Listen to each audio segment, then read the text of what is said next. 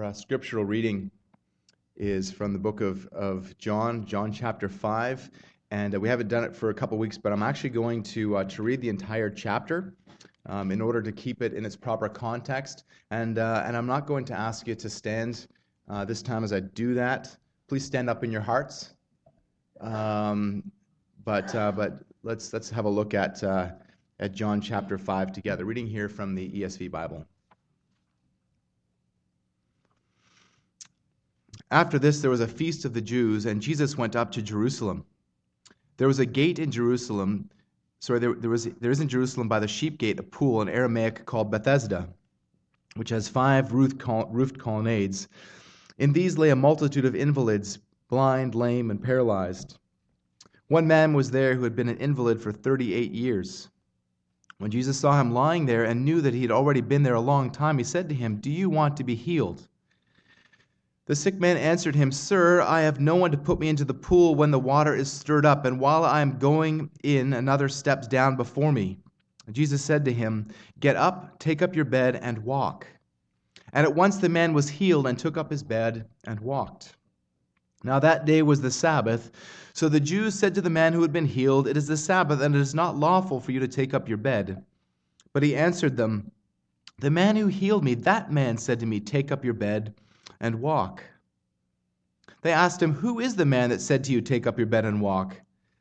Now the man who had been healed did not know who it was, for Jesus had withdrawn, and there was a crowd in the place. Afterward, Jesus found him in the temple and said to him, "See, you are well. Sin no more, that nothing worse may happen to you." The man went away and told the Jews that it was Jesus who had healed him. And this was why the Jews were persecuting Jesus, because he was doing these things on the Sabbath. But Jesus answered them, "My Father is working until now, and I am working." This was why the Jews were seeking all the more to kill him, because not only was he breaking the Sabbath, but he was even calling God his own Father, making himself equal with God. So Jesus said to them, "Truly, truly, I say to you, the Son can do nothing of his own accord, but only what he sees the Father doing. For whatever the Father does, that the Son does likewise. For the Father loves the Son and shows him all that he himself is doing, and greater works than these will he show him, so that you may marvel. For as the Father raises the dead and gives them life, so also the Son gives life to whom he will. The Father judges no one, but has given all judgment to the Son, that all may honor the Son just as they honor the Father. Whoever does not honor the Son does not honor the Father who sent him. Truly, truly, I say to you, whoever hears my word and believes him who sent me has eternal life. He does not come into judgment, but has passed from death to life. Truly, truly, I say to you, an hour is coming and is now here when the dead will hear the voice of the Son of God, and those who hear will live. For as the Father has life in himself, so he has granted the Son also to have life in himself. And he has given him authority to execute judgment, because he is the Son of Man. Do not marvel at this, for an hour is coming when all who are in the tombs will hear his voice and come out. Those who have done good to the resurrection of life, and those who have done evil to the resurrection of judgment. I can do nothing on my own. As I hear, I judge, and my judgment is just, because I seek not my own will, but the will of him who sent me. If I alone bear witness about myself, my testimony is not deemed true. There is another who bears witness about me, and I know that the testimony that he bears about me is true. You sent to John, and he has borne witness to the truth. Not that the testimony that I receive is from man, but I say these things that you may be saved. He was a burning and shining lamp, and you are willing to rejoice for a while in his light. But the testimony that I have is greater than that of John, for the works that the Father has given me to accomplish, the very works that I am doing, bear witness about me that the Father has sent me. And the Father who sent me has himself borne witness about me. His voice you have never heard, his form you have never seen, and you do not have his word abiding in you, for you do not believe the one whom he has sent. You search the Scriptures because you think that in them you will find eternal life, and it is they that bear witness about me. Yet you refuse to come to me that you may have life. I do not receive glory from people, but I know that you do not have the love of God within you. I have come in my Father's name, and you do not receive me. If another comes in his own name, you will receive him. How can you believe and you receive glory from one another and do not seek the glory that comes from the only God? Do not think that I will accuse you before the Father. There is one who accuses you, Moses, on whom you have set your hope. If you believe Moses, you would believe me, for he wrote of me. But if you do not believe his writings, how will you believe my words? This is the word of the Lord. You've probably heard it before, and not just in Matthew 7:1, judge not, lest ye be judged. There is perhaps no verse that is more misinterpreted and misused in the entire Bible. You might have heard it used when you called an unbeliever to repentance and salvation in Jesus Christ. Even if you were gentle and kind in your presentation of the gospel, those who reject much of the rest of Christ's teaching are quick to lay hold of this verse and use it as a shield so that the words that you speak do not penetrate to their hearts. You might even have heard, judge not lest you be judged, when challenging a professing Christian whose beliefs and or actions do not line up with God's revealed truth. Even if you faithfully and lovingly try to redirect them and try to help them to see that what they're claiming to believe, that though they claim to believe in God, it is not reflected in their actual beliefs or in their actions. And they will also be quick to say, judge not lest you be judged, as though that would somehow justify their position. And I hope we all know the folly of pulling a verse out of context and trying to make it say something that it doesn't say. Jesus obviously can't be condemning all judgment because Jesus commands us to judge in the very same passage. Throughout the Bible, we are commanded to judge. The issue, however, is knowing how to judge, judging with right judgment. In John chapter 5, the text before us this morning, Jesus is being judged. He's being judged by the Pharisees for sin because of his actions on the Sabbath, and for blasphemy because he is making himself equal with God. The Pharisees aren't judging with right judgment. In fact, their judgment judges them. In their attempt to prosecute Jesus, they are condemning themselves. Jesus has just shown in the previous section that his words and his works and his authority prove that he is God. He says in verses 31 and 32, if I alone bear witness about myself, my testimony is not true. There is another who bears witness about me, and I know that the testimony that he bears about me is true. Jesus covers the same ground in John chapter 8, which we'll read about in a few weeks. This is meant to be a mirror image for John chapter 5. Jesus says in John 8:14, even if I do bear witness about myself, my testimony is true, for I know where I came from and I know where I'm going. But you do not know where I come from or where I'm going. Well, he accuses the Pharisees of judging according to the flesh. And even though his own witness is sufficient, Jesus says in John 8:18, that his isn't the only witness, that the Father himself is a witness. He says, I am the one who bears witness about myself, and the Father who sent me bears witness about me. Remember that the theme in John's gospel is witnesses to Christ. John says that he wrote these things so that you might believe, and that in believing you might have life. John uses the word witness 27 times, far more than any other book of the Bible. And in John 5, verses 31 to 47, Jesus calls witnesses as his defense. He calls John the Baptist, he calls his own works, he calls God the Father, and he calls the Word of God as witnesses. These witnesses vindicate Jesus, and they also prosecute the Pharisees. So first, Jesus calls on the witness of John the Baptist. In verse 33, he says, "You sent to John, and he has borne witness to the truth." John the Baptist bore witness that Jesus is the Son of God. In John chapter 1, verses 6 to 8, we read, "There was a man sent from God whose name was John. He came as a witness to bear witness about the light, that all might believe through him. He was not the light, but he came to bear witness about the light." John the Baptist performed an essential function as the forerunner for Jesus. His witness for Jesus started even before he was born, as he leapt for joy in his mother's womb at the sound of Mary's voice in Luke 1:39. John the Baptist was the one prophesied in Isaiah 40, chapter 3. He was the voice of one crying in the wilderness, "Prepare the way of the Lord, make his paths straight." He quoted this in Matthew 3:3. So how did John the Baptist prepare the way? By proclaiming that the kingdom of heaven is at hand, Matthew 3:2, and by baptizing people with a baptism of repentance for forgiveness of sins, Mark 1:4.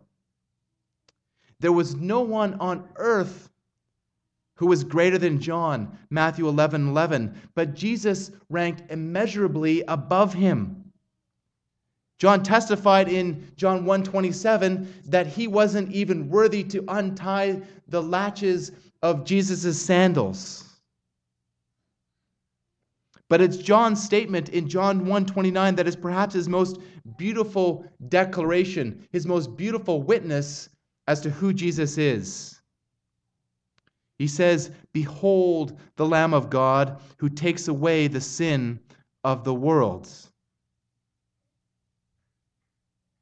Now, with this purpose being fulfilled, after he had baptized Jesus in order to fulfill all righteousness in Matthew 3:15, John would quickly fade into the background. He would soon be killed, would be martyred by Herod.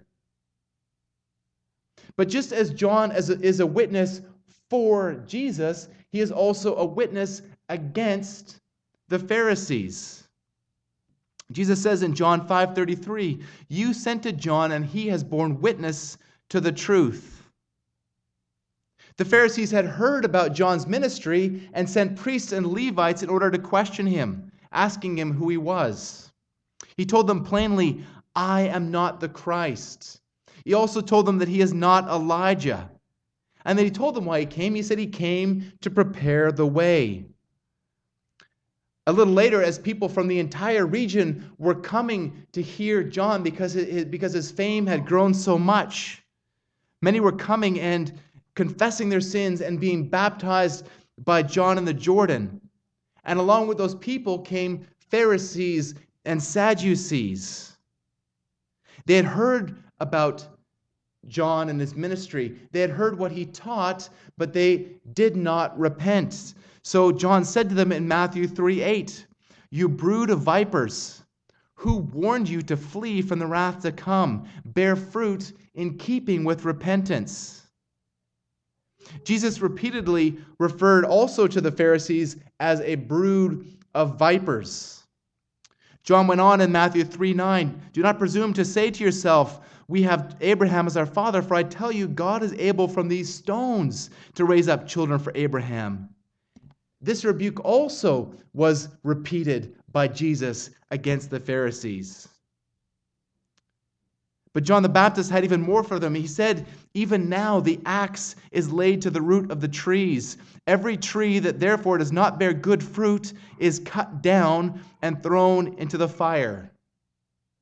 So guess what? Jesus used this metaphor as well. But Jesus goes on in John 5:34, "Not that the testimony that I receive is from men, but I say these things that you may be saved." As God incarnate, Jesus did not need the testimony of men, even a man like John the Baptist. He said this in John 2:24 and 25. That's why when he didn't entrust himself to those who claimed to believe in him, because he knew all people and needed no one to bear witness about him, because he knew what was in man. And similarly in 1 John 5:9, we read that if we receive the witness from man, the witness of God is greater. This was in sharp distinction to the Pharisees, who received glory from one another and did not seek the glory that comes from God alone. From the only God. Verse 44. Jesus didn't need John's testimony. He said these things for their benefit, in order that they might be saved. His purpose in this indictment was evangelistic. He was speaking in terms that they would understand. Jesus here was using this man as a witness.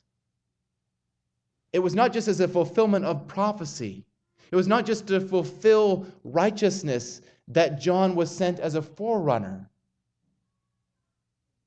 It was sent so that people would be saved. So Jesus here condescended to use the witness of a man. And I'm reminded here of the Apostle Paul in 2 Corinthians 11:16 and following, where Paul lists his apostolic credentials. So please turn to 2 Corinthians chapter 11.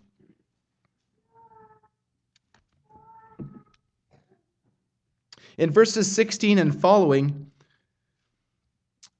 Paul, saying he's a fool, he does so, lists the things that prove that he is an apostle.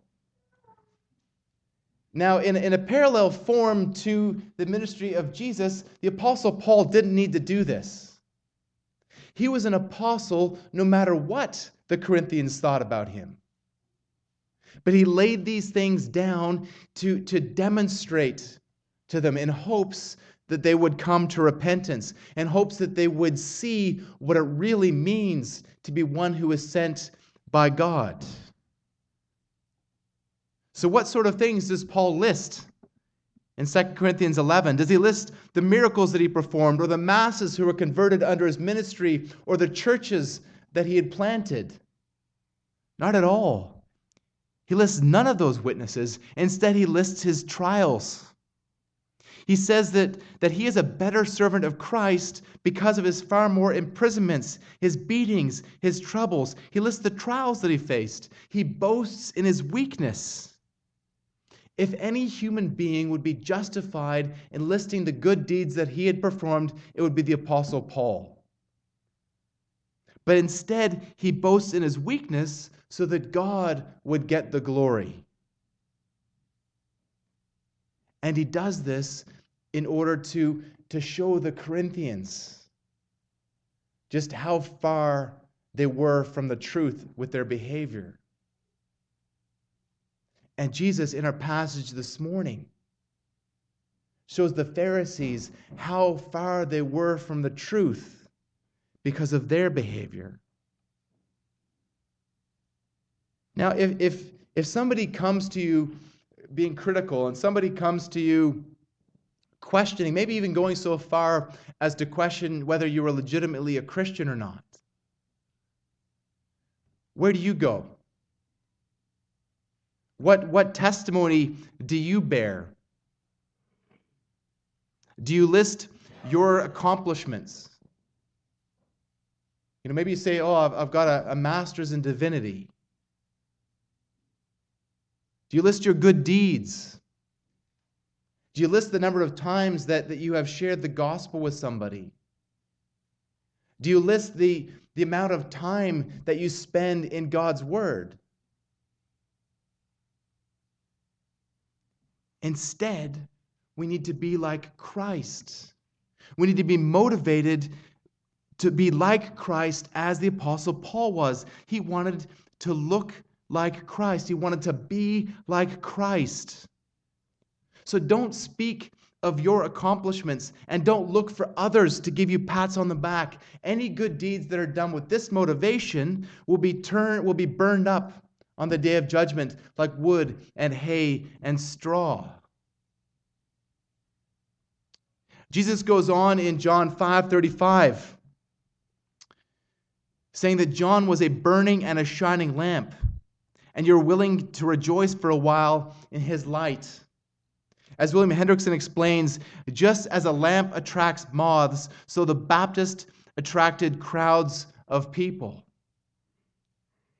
like moths to the flame, who would be burned up by the testimony that he bore against them. Even Herod was happy to listen to John for a little while. But as we know, Herod eventually imprisoned him and had him killed. The Pharisees went to hear John preach, but they never came to repentance. They heard what Jesus taught too, but they never came to repentance. All except for possibly Nicodemus. Now, throughout history, people have drawn themselves to powerful preachers. They've gathered in masses to hear them. When George Whitefield went to New England in the 18th century, people would come literally by the tens of thousands to Boston Common in order to listen to his preaching. And among those people was Benjamin Franklin. But Benjamin Franklin, instead of being concerned about the message of salvation that Whitefield was preaching, concerned himself more with trying to calculate how many people had gathered into that area to hear him.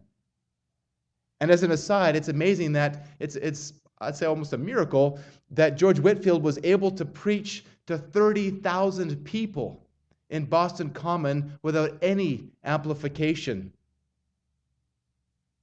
But here was Benjamin Franklin hearing these words and not coming to salvation. In fact, he and Whitefield became friends. But Franklin never turned away from his deism, and he never turned away from his occultic following of Freemasonry. Similarly, in the 19th century, C.H. Spurgeon gathered people en masse to hear him preach in the Metropolitan Tabernacle. Thousands of people would come every week to hear him preach, many of whom never came to salvation.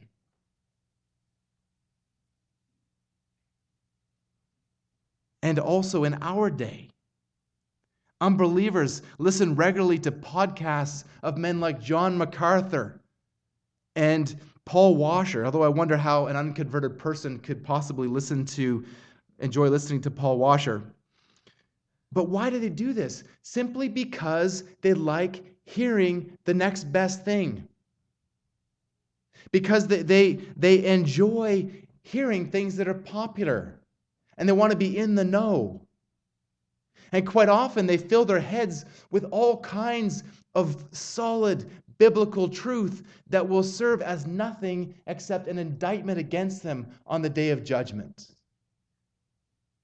You can listen to 10 sermons a day, but if it is not affecting your heart or changing your behavior, you are just heaping up judgment on yourself. And then in verse 36, Jesus declares that the testimony that I have is greater than that of John. Now, as clear and as powerful as the testimony of John was, it wasn't just the preaching of a mere man that vindicated Jesus, and it wasn't the preaching of a mere man that would judge them. Jesus also presented the witness of works, declaring, "For the works that the Father has given me to accomplish, the very works that I am doing, bear witness about me that the Father has sent me." When Jesus performed powerful miracles, he's providing a glimpse of his omnipotence. He is showing himself to be God. When he has mercy on people, he is showing a glimpse of the divine nature. He's showing a glimpse of his great love. that would be seen most clearly in a cruel Roman cross. But remember, it's not just like Father, like Son. Jesus is demonstrating that they're ontologically one, that they have the same nature. Jesus is showing himself to be the Lord.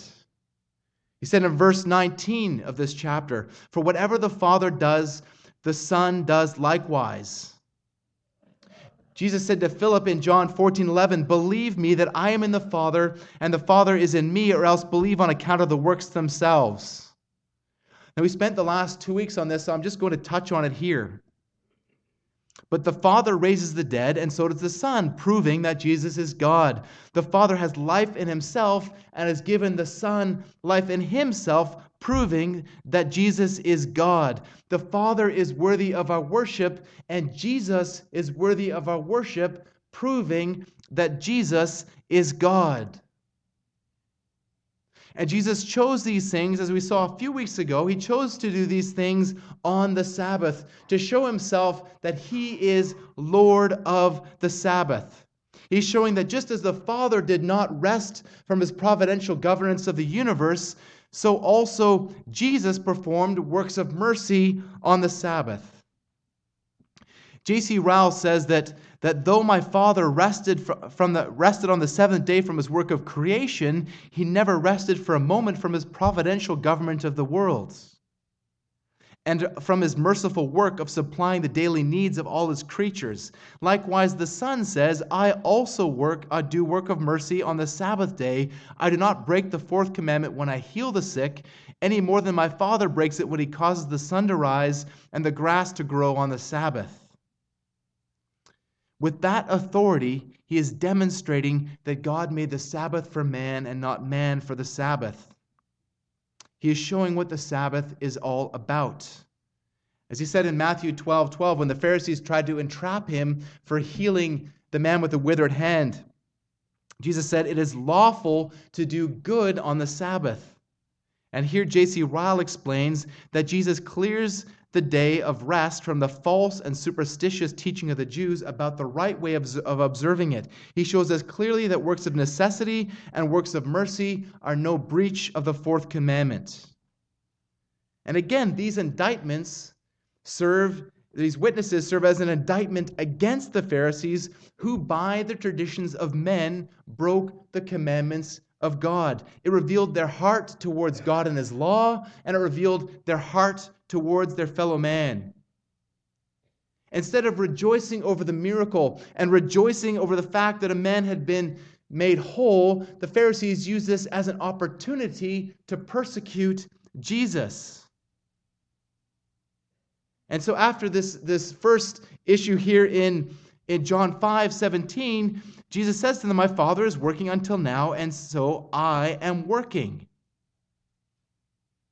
We saw that when Jesus healed men on the Sabbath, healed the man on the Sabbath and told him to take up his mat, he was bringing himself into direct competition, in direct contravention of the Pharisees and their legalistic Pharisaical traditions. Now, brothers and sisters, supposed brothers and sisters, you can spend all day Sunday reading your Bible, but if you still hate your wife, you are proving that you hate God. You can pray for hours every day and be no closer to God than a fence post. You can lay all kinds of external rules and regulations down that don't require any change of heart, but still be completely separate from God.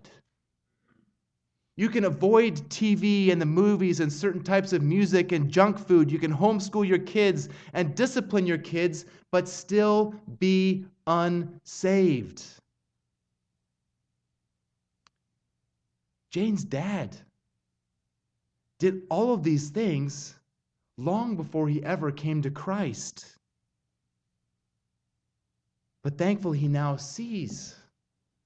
He has come to repentance, and he does many of these same things, but instead of because of a legalistic adherence to an external set of rules and regulations, or because somebody else is imposing pressure on him, he does it because he loves God and because he loves people. The best measure of the heart is the fruit of the Holy Spirit: love, joy, peace, patience, kindness, faithfulness, goodness, gentleness, self-control. How do you respond in trials? How do you respond when somebody is rude to you? Are you characterized by behavior that looks more like Jesus or more like the devil in those times? Now, I'm not talking about perfection here. We all fall short. But are you characterized by a godly response and growth in the same? Would the people that are closest to you say, "I see the fruit of the Spirit in your life"? Would they say, "I see you responding with joy and patience in the midst of a trial"? Would they see you when somebody is rude to you and disrespectful to you? Would they see you instead responding with love to this other person and kindness and goodness to this other person? I know even this very week, I was convicted of my own failure in this area. And I had to confess to God, and I had to confess to people where I had failed. But another key fruit of the Holy Spirit is what you do when your sin is exposed. When your sin is exposed, either through a brother or sister coming alongside you or by the direct conviction of the Holy Spirit, do you nosedive into depression? Or do you run to the cross? When your sin is exposed, do you attempt to list your own righteous works? Or do you instead run to the cross? As Robert Murray McShane said, for every time you look at yourself and your sin, look 10 times at Christ and the cross. Nothing that we can do will ever commend ourselves to a holy God. We are as desperate, we are as needy of the grace and mercy of Jesus Christ today as we were in the day when we first came to him, as in the day when we were first saved.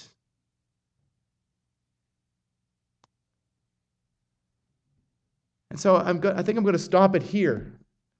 But I want you to think about how you're doing so far. Where do you measure up?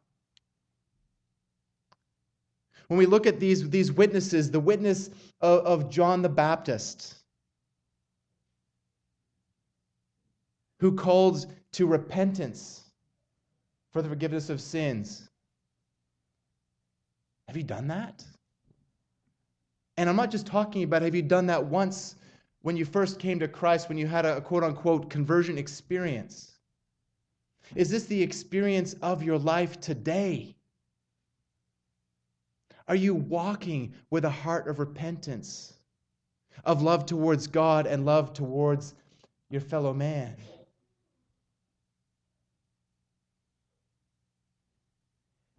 When you see that the witness of the works of Jesus Christ, do you cease comparing yourselves with yourselves? Do you stop trying to measure yourself and say, well, I'm better than this person in this area, but I'm so bad, I'm so much worse than that person in this other area? Do you instead realize that the call of Christ. The example of Christ is complete and utter holiness. That the call is to love the Lord our God with all of our heart, all of our soul, all of our mind, and all of our strength. And that the second command is like it, that we are to love our neighbor as ourselves. The example in all of this is Jesus. Now, I don't know about you. Well, I do know about you, because I know about me. And I have not done that for 1 second of my life. That the works of Jesus Christ cause me, and I pray that they would cause you to run to Jesus for the forgiveness that can be found only in his perfect sacrifice, for the righteousness that you could never attain, not for 1 second. That you would know that the only basis, the only way that we can stand, the only way that we are not obliterated and will not be obliterated on the day of judgment and cast into eternal hellfire for the just punishment of our sins, our only hope is the righteousness of Jesus Christ. So do you look to the witness of Christ and rejoice? Or will you look to the witness of Christ and be damned? Let's pray together.